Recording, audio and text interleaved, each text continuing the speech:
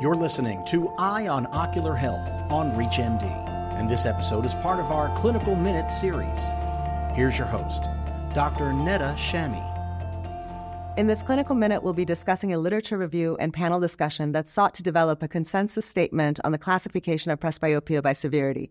Dr. Marguerite McDonald is here to discuss the results. Marguerite, thank you so much for being here to discuss this fantastic paper. Now with presbyopia drops becoming available to us, this is a very important paper. Can you share with us what inspired you to write this paper?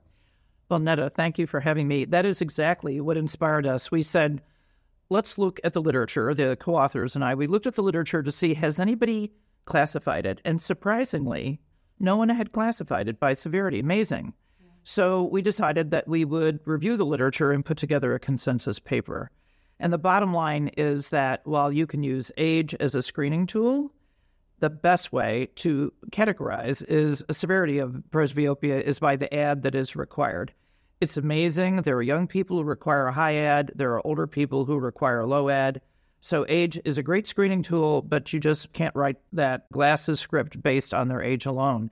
So we said under 1.25 is mild presbyopia. If you need an ad of 1.25 to 2, that's moderate, and above 2 is severe. This is going to be very useful as we have more, different presbyopia drops, potentially classifying which one will be best for which category of presbyopia patients. That was our hope. Fantastic. Thank you so much for this and many other contributions you've made to the science of ophthalmology. Thank you, Neda. You've been listening to Eye on Ocular Health on ReachMD. To access this and other episodes in our series, visit reachmd.com/Eye on Ocular Health, where you can be part of the knowledge.